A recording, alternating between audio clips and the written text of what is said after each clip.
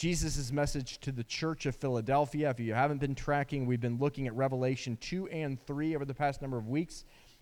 Jesus' messages to each of the 7 churches of Asia Minor. We've been going one Sunday at a time, looking at the messages, gleaning things, and all of it is first and foremost a revelation of Jesus before anything else. But within that, how Jesus reveals himself directly speaks to what he wants to do in our lives. And so today, we're looking at Jesus, who is holy and true, and the one who opens up doors that no man can shut and closes doors that no man can open. That's who Jesus is. We're looking at faithfulness to Jesus during trials leads to promotion and purpose. Faithfulness to Jesus during trials leads to promotion and purpose. I hesitate a little to use the word promotion because that sounds very corporate, and it's not about promotion in a job sense. It's about stepping into the door that only Jesus opens up for you to walk into a manifestation of your God-given purpose. And I want to say that over every one of you from the depths of the heart of God this morning, that each of you have a calling. And even if you don't believe it, it's still true. But it's really helpful if we can link our faith with Jesus and believe that there is a calling. There's a gift, there's a call. And you know what? Your call does not have to look like mine. And if you don't do what I do, preaching with a microphone, whatever, that does not mean that you have any less of a calling than I do. And God's hand is upon your life to bring you into a calling.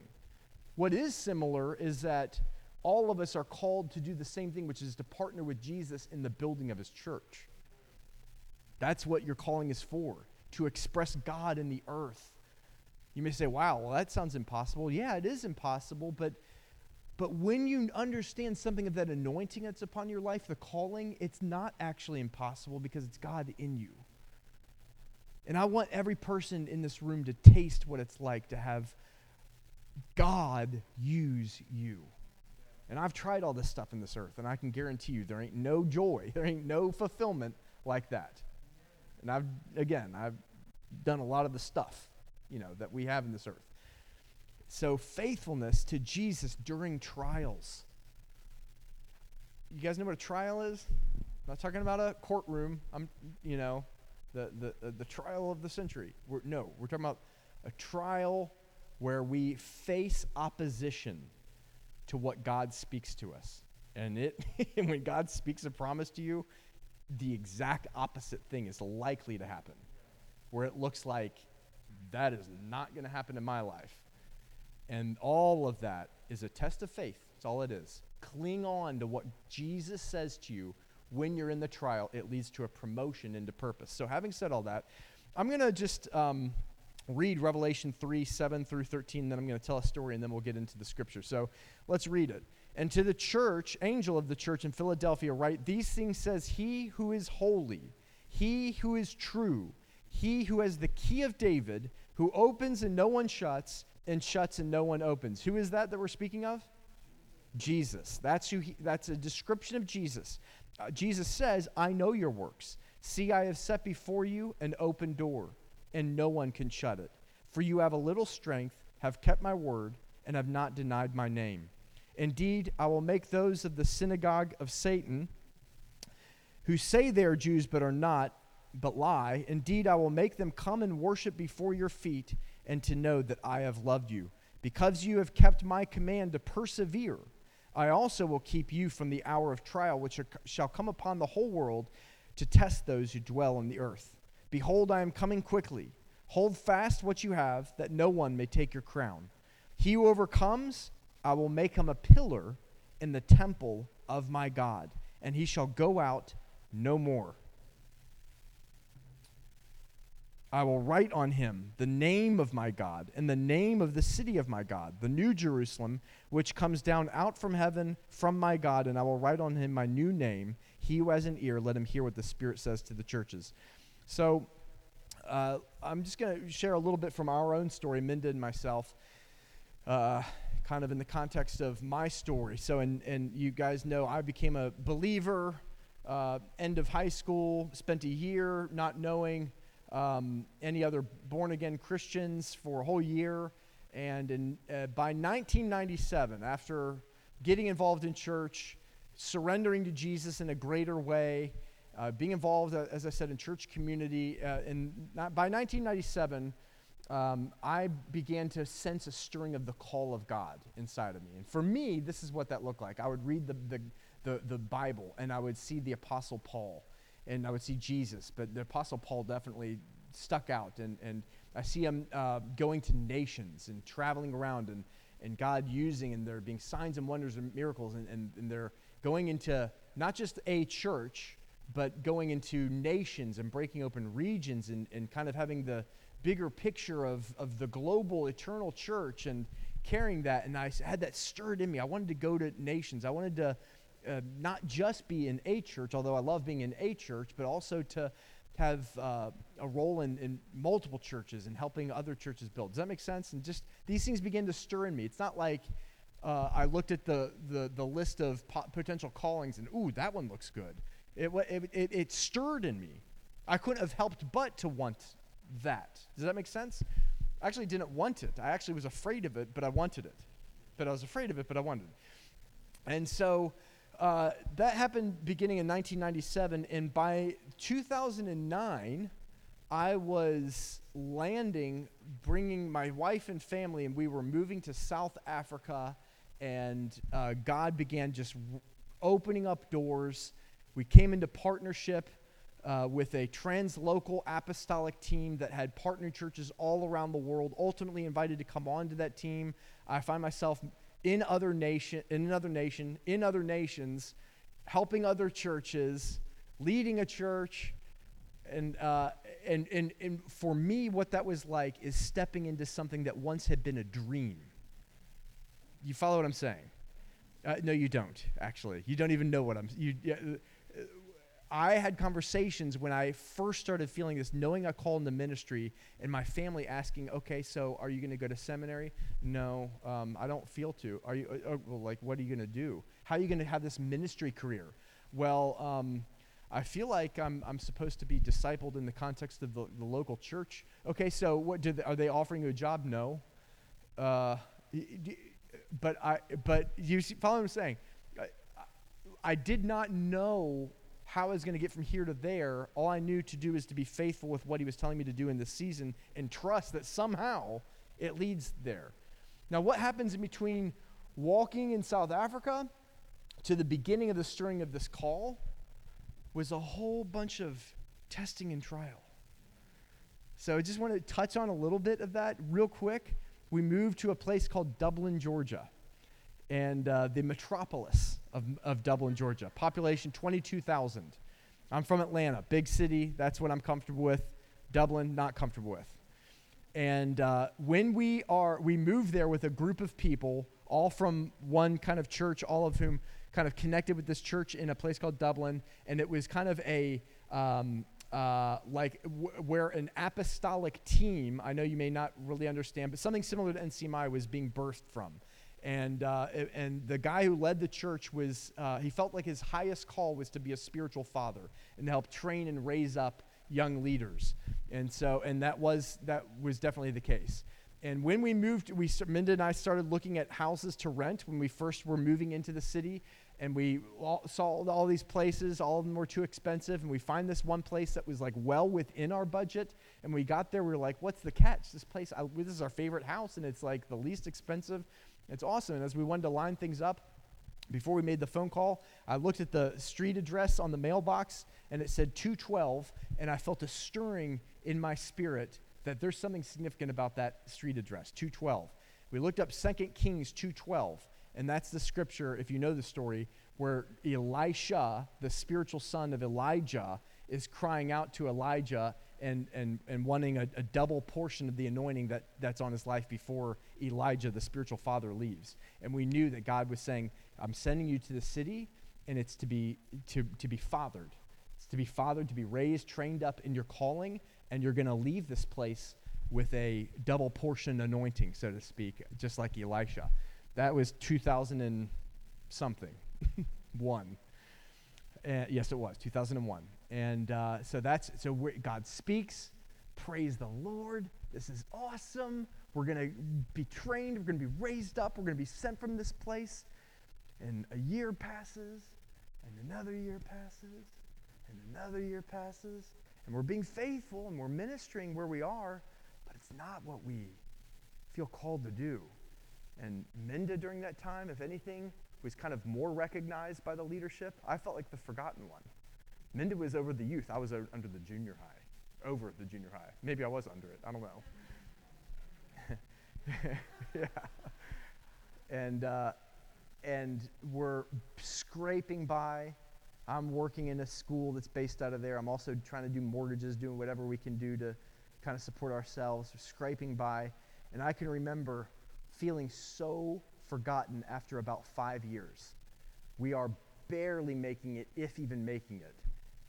The ministry, the junior high and the youth group, we had felt the season was up. We were transitioning that. We had no idea what we were doing in ministry.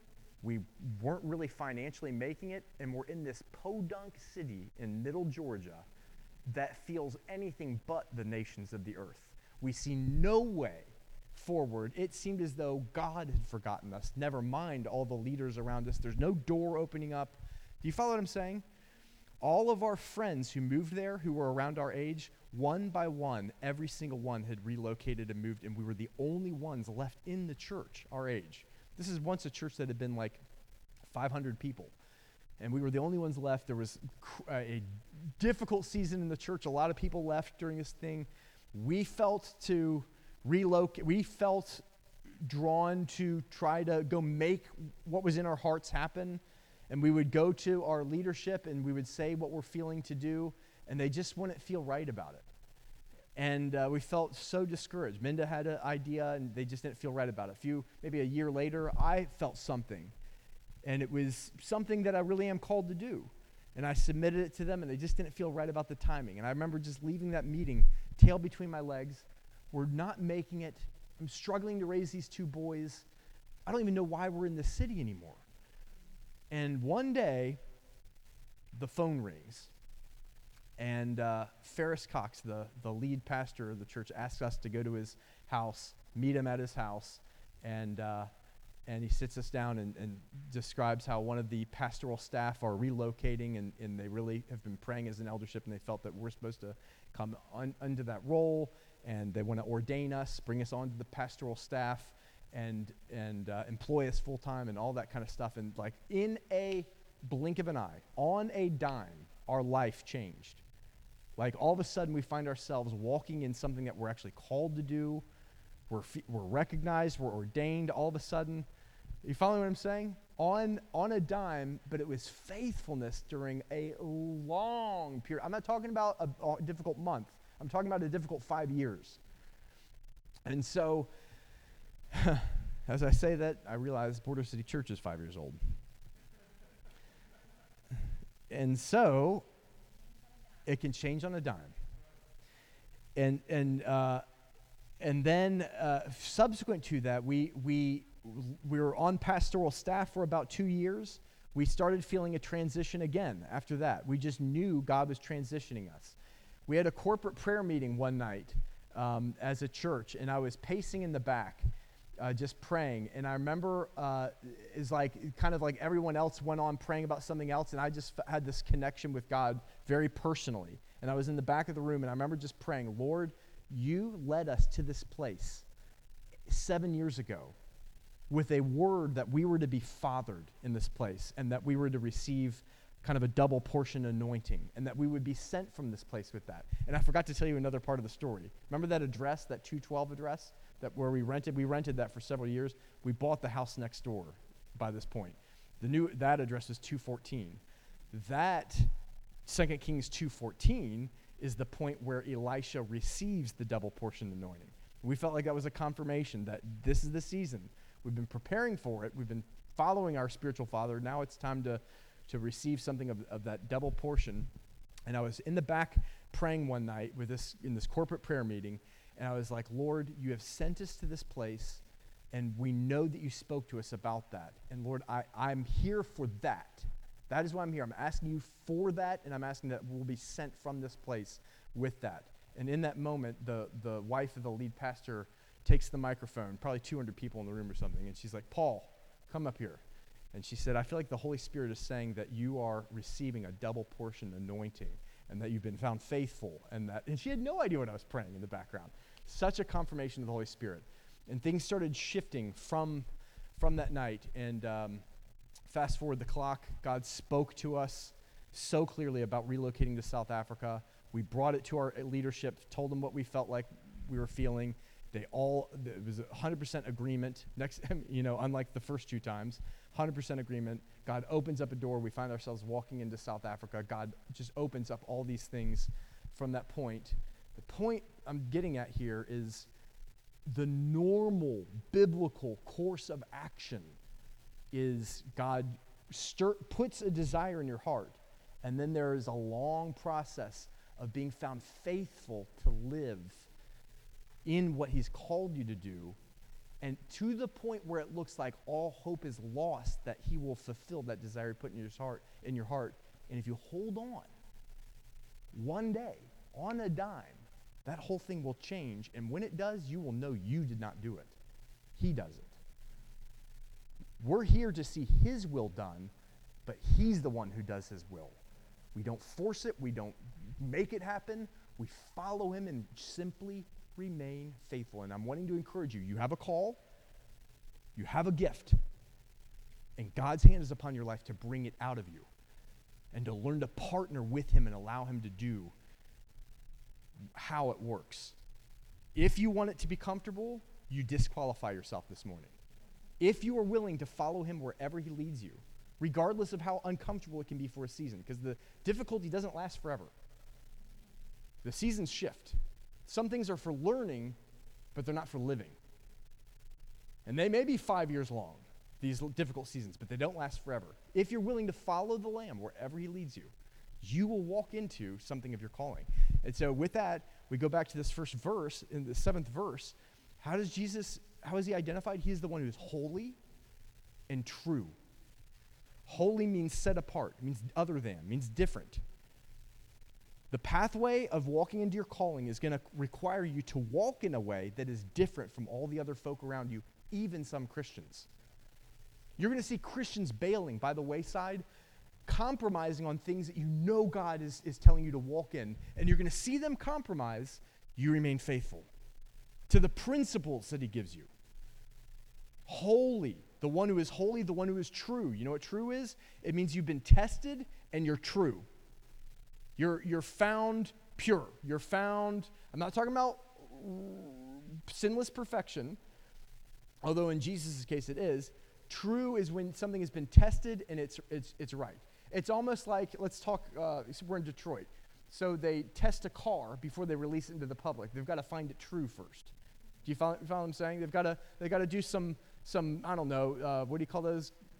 Yeah, they got to make sure it's roadworthy, but like, what do you call those dummies? Crash test dummies? Yeah, they got to do all that stuff. They got to find it true, then we can release it to the public. The one who is holy, he's other than, he doesn't operate like the rest of the world, and he's true. In the face of the opposition, he remains true. Why is that significant? If that's who he is, guess what? That same one who wants to open up doors, he's the one who can help you to remain holy and true. So that, as the rest of the verse says, I am the one with the key of David. A key, able to open up, who opens up and no one can shut, and shut and no one opens. I open up a door. He puts a calling in your life. He's got to be the one to open up the door to make that calling come out into its rightful place. And when you walk through that door, you don't have to try to make your calling happen. You're in your calling. You're doing your calling. You follow? Is this making sense? But you got to be holy and true. I don't mean sinless perfection. I mean found faithful to the things that God has called you to do, that he will test after he gives you the promise, but before he opens the door. If you're wondering about this key of David, it's a reference to Isaiah 22:22, where God is he's taking the calling away from one man who is found unfaithful and giving it to another who is found faithful. How many of you want your calling to end up in the hands of another person? No thanks. Holy and true. That's what God's looking for. You follow what I'm saying? I'm not talking about sinless perfection. Minda and I were not perfect in 2008 when God started calling us to relocate to South Africa. Trust me. Minda, can I get an amen? We're not perfect.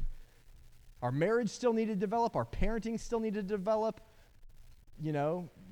Wobble and teeter in different places. That's not what we're talking about. But had we been tested in fire? Yes. Had we come through what God wanted of us in that test? Yes.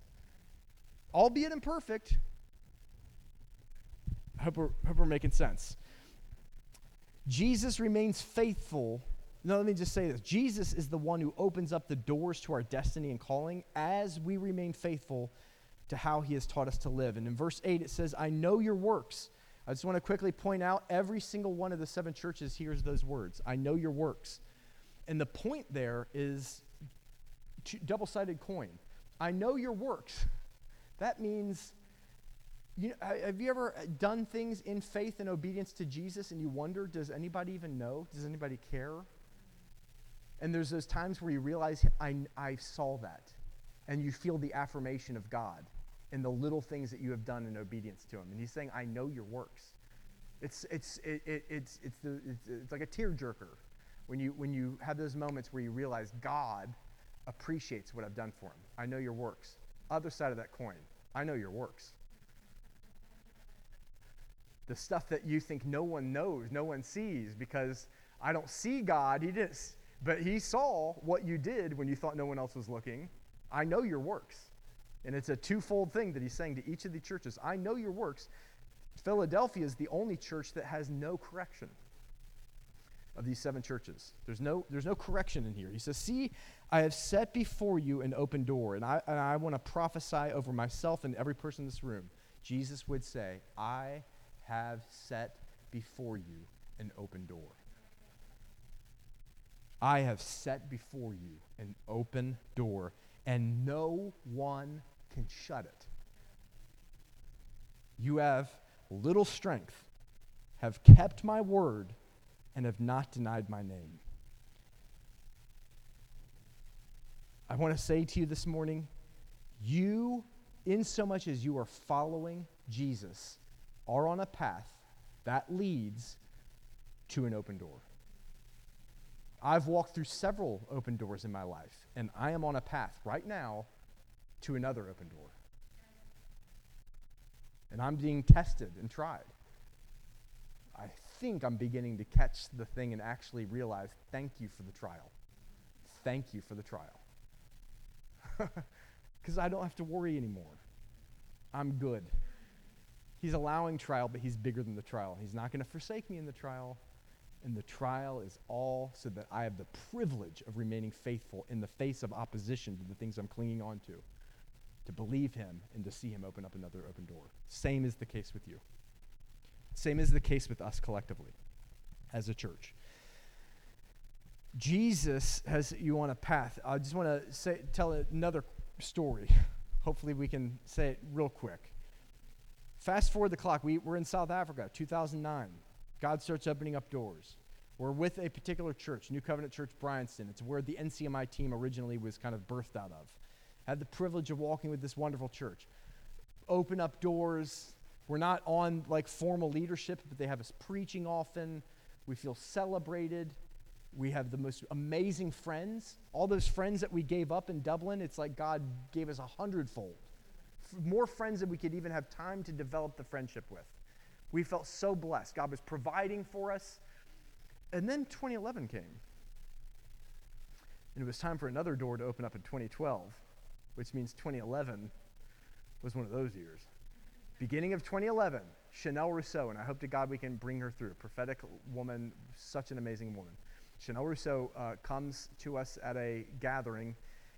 She's on the NCMI team, prophetic lady, and she says, I've been praying for you, and I feel as though I see that the door behind you hasn't yet shut, and the door in front of you hasn't yet opened fully.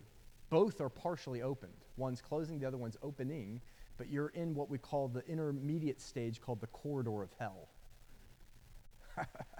We were in the best time of our life when she said this. Like, what corridor? Get thee behind me, Satan.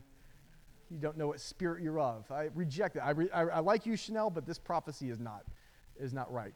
That day, I went to a meeting, and some things started happening through a conversation where the dealings of God started in my life that would last throughout that year. Up to that point was the most severe dealings of God in my life. Just certain things that needed to come up to another level and things like that. But God was speaking about an open door. Our jobs were on a 3-year contract that ended at the end of that year. We were on a type of visa that we couldn't just go look for employment. We could only, I don't know if you know about visas and types of employment that you can get, but we could only have employment with what we were doing. We couldn't go look for a job in South Africa. So if this job doesn't continue, we have no job in South Africa, no ability to earn income in any other way, and we'll have to go back to America. And God starts speaking to us about an open door. And we knew that God was saying to us, do not extend this job. I'm going to open up another door. Literally everything was on the line. If God didn't open up a job by the end of 2011, what's the word? We'll be deported, you know? And literally it was at the end of October, after we had been dealt with by God, all these trials and tribulations throughout that year, so many things that I'm not even going to go into. At the very end of the year, we have a conversation and find out that there's a man who has been leading a church and he feels he needs to hand it over, and the eldership, the pastoral team at our church felt like we were the ones that they would recommend to, and next thing I know, boom, boom, boom, and we knew visa, knew everything, and God opens up another door. That was the fulfillment of the stuff that he put in our heart. Do you follow what I'm saying? I want to say there are doors, and so I want you to ask yourself this morning, what is your door? You may not know the specifics of the door, and in fact, you almost surely don't know the specifics and won't know the specifics, but you might be able to describe what God's put in your heart. What is your door? And are there desires or promises that he's put in your heart to see with your life? I just want to make a little note about that the door that he opens is very likely less about position and more about your identity and being established in doing what you're called to do. Does that make sense? You don't need to be ordained as a preacher to do your call. If you're called as a preacher, you do. But even still, you start preaching before you get ordained.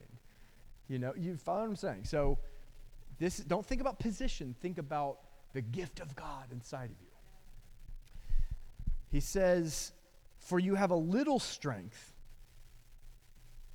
have kept my word and have not denied my name. You have a little strength.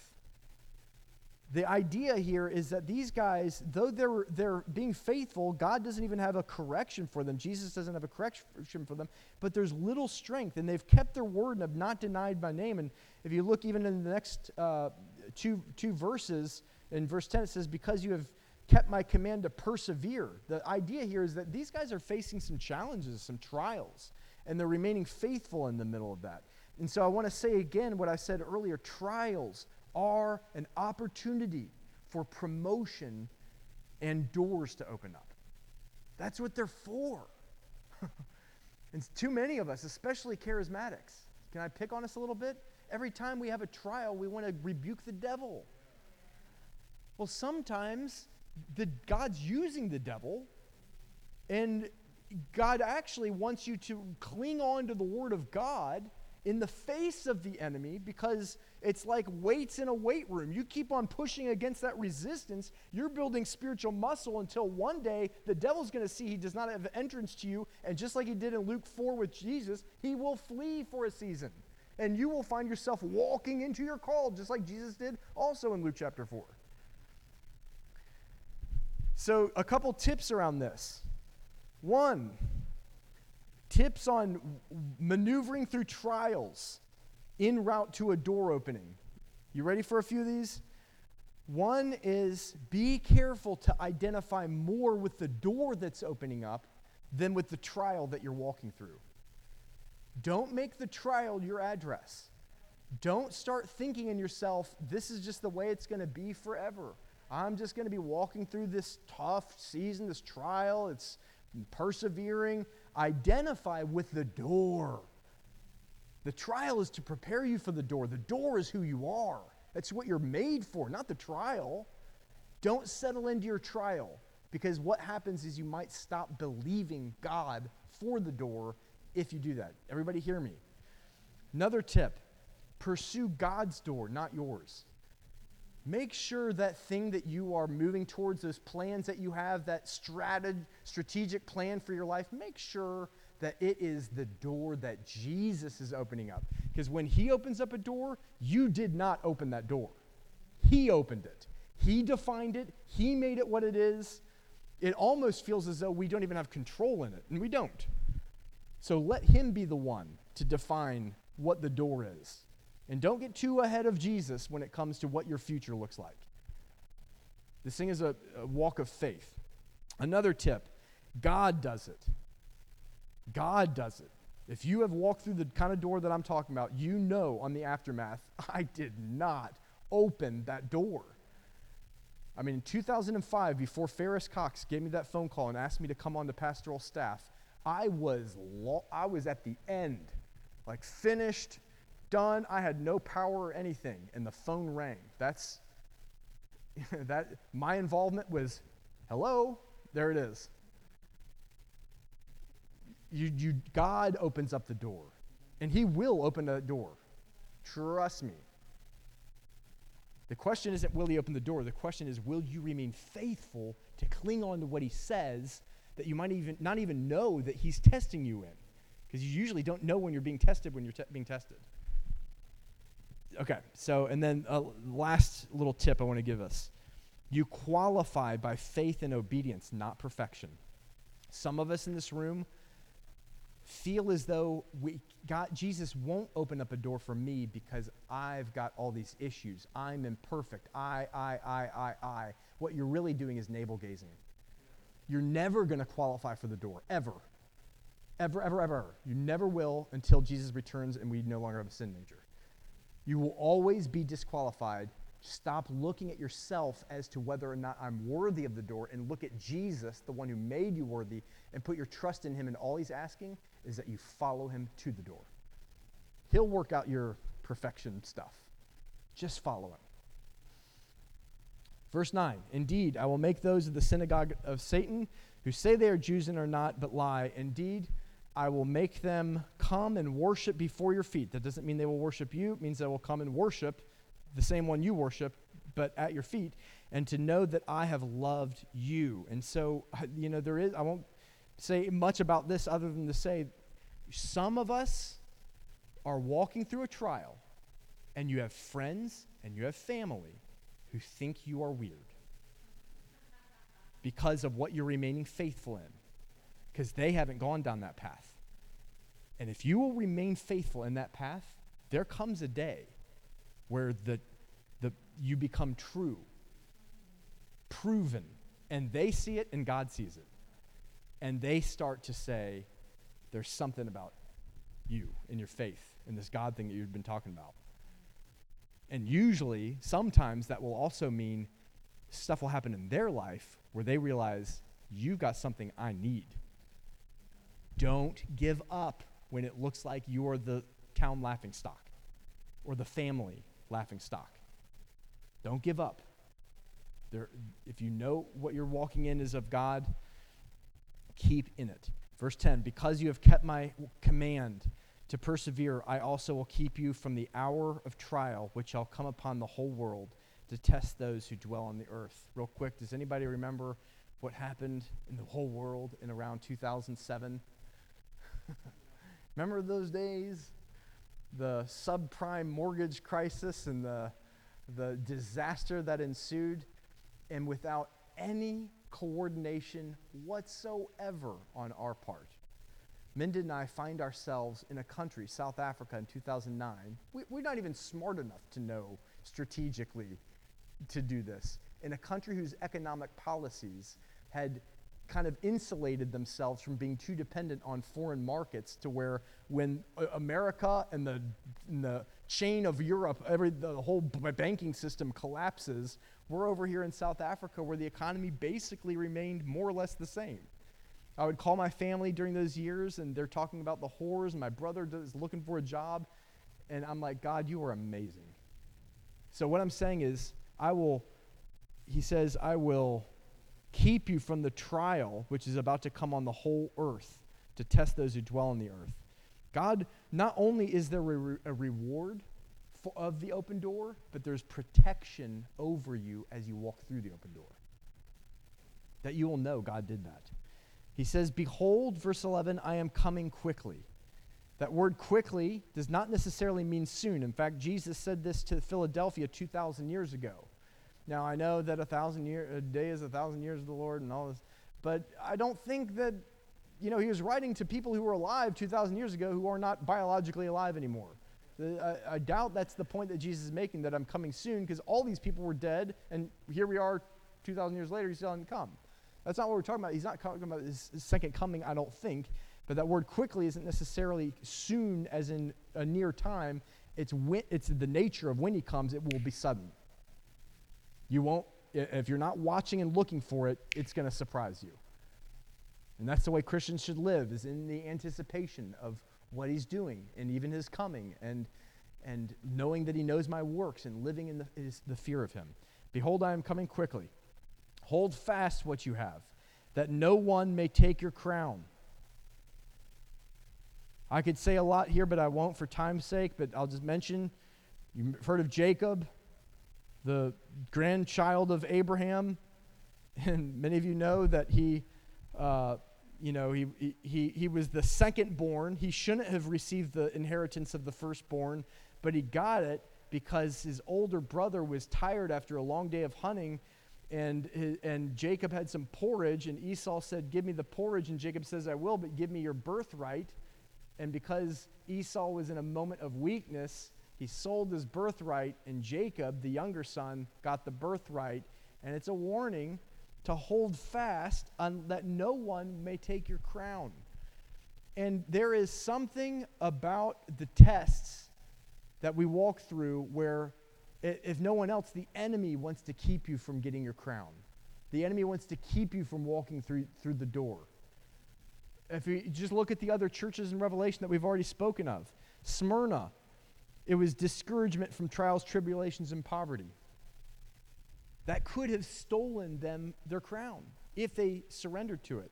In Pergamos, it was the doctrines of Balaam and the Nicolaitans. In Thyatira, it was Jezebel threatening the truth. In Sardis, it was this dead faith.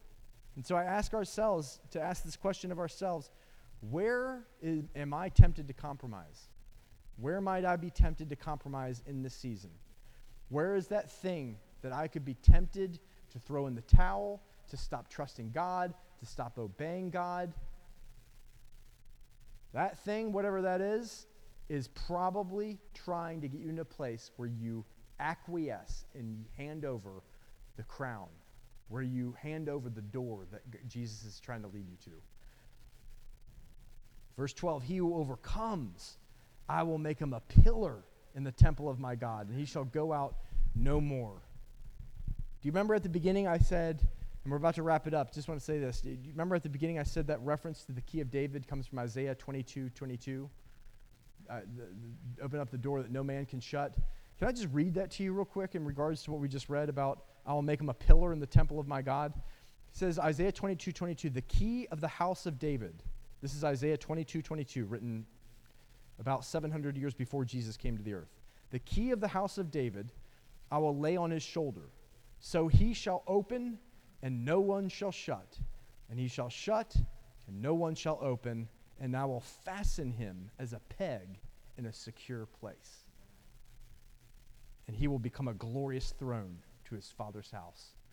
God wants to fasten us as a peg in a secure place.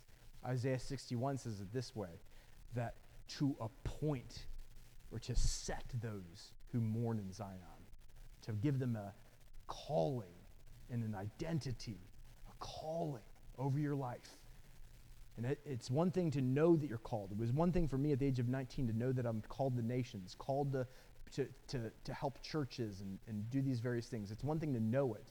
It is another thing to be set by God in a secure place where you're operating in it. And the Father heart over every single one of us wants that for you, to set you. Sharon, I don't want to embarrass you, but I just want to say something I feel in my spirit, just to be free, because I feel like your calling is, it doesn't need to look like the, I just sense that you're called as a servant of people, to serve people. And I feel like you identify with that, and there can be this big like ministry position thing, and I feel like the Lord has desires in you that you may feel aren't spiritual, but they are. They are from Him. I don't even know all of what that may mean. I just feel that for you. Don't feel like you're not a part of this conversation. Do you know what I mean? That's for somebody else. That's for the preachers. No, you're as called as anyone else in this room. To set in a secure place. And so I just want to ask, I would encourage everybody, actually don't ask yourself. I would encourage us all to ask God right now. Ask Him for the open door.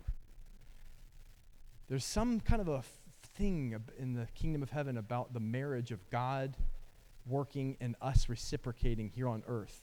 He wants to lead us into an open door, but there's something about us wanting that same open door when we begin to partner together. I remember that hellish year of 2011 that I talked about in my life. You know how I spent, by the latter end of that year, what I spent every night doing? Every night, going to bed, Minda would be asleep. I would be pacing that bedroom saying, God, you spoke Isaiah 61. You spoke the gospel to the poor. I'm asking you for an open door where this picture that you've given me from Isaiah 61 would happen, where the poor would hear the gospel, where they would broken hearts would be healed, where I would pray it every single night, again and again and again. And by the time that door opened, the door, I was so expecting it that I wasn't even surprised when it opened. And turning around looking at it, it was a miracle that it happened. And so there's something about asking God, partnering. It's one thing for Him to want to open the door, but we've got to want to walk through it. Want it something like the way He wants it.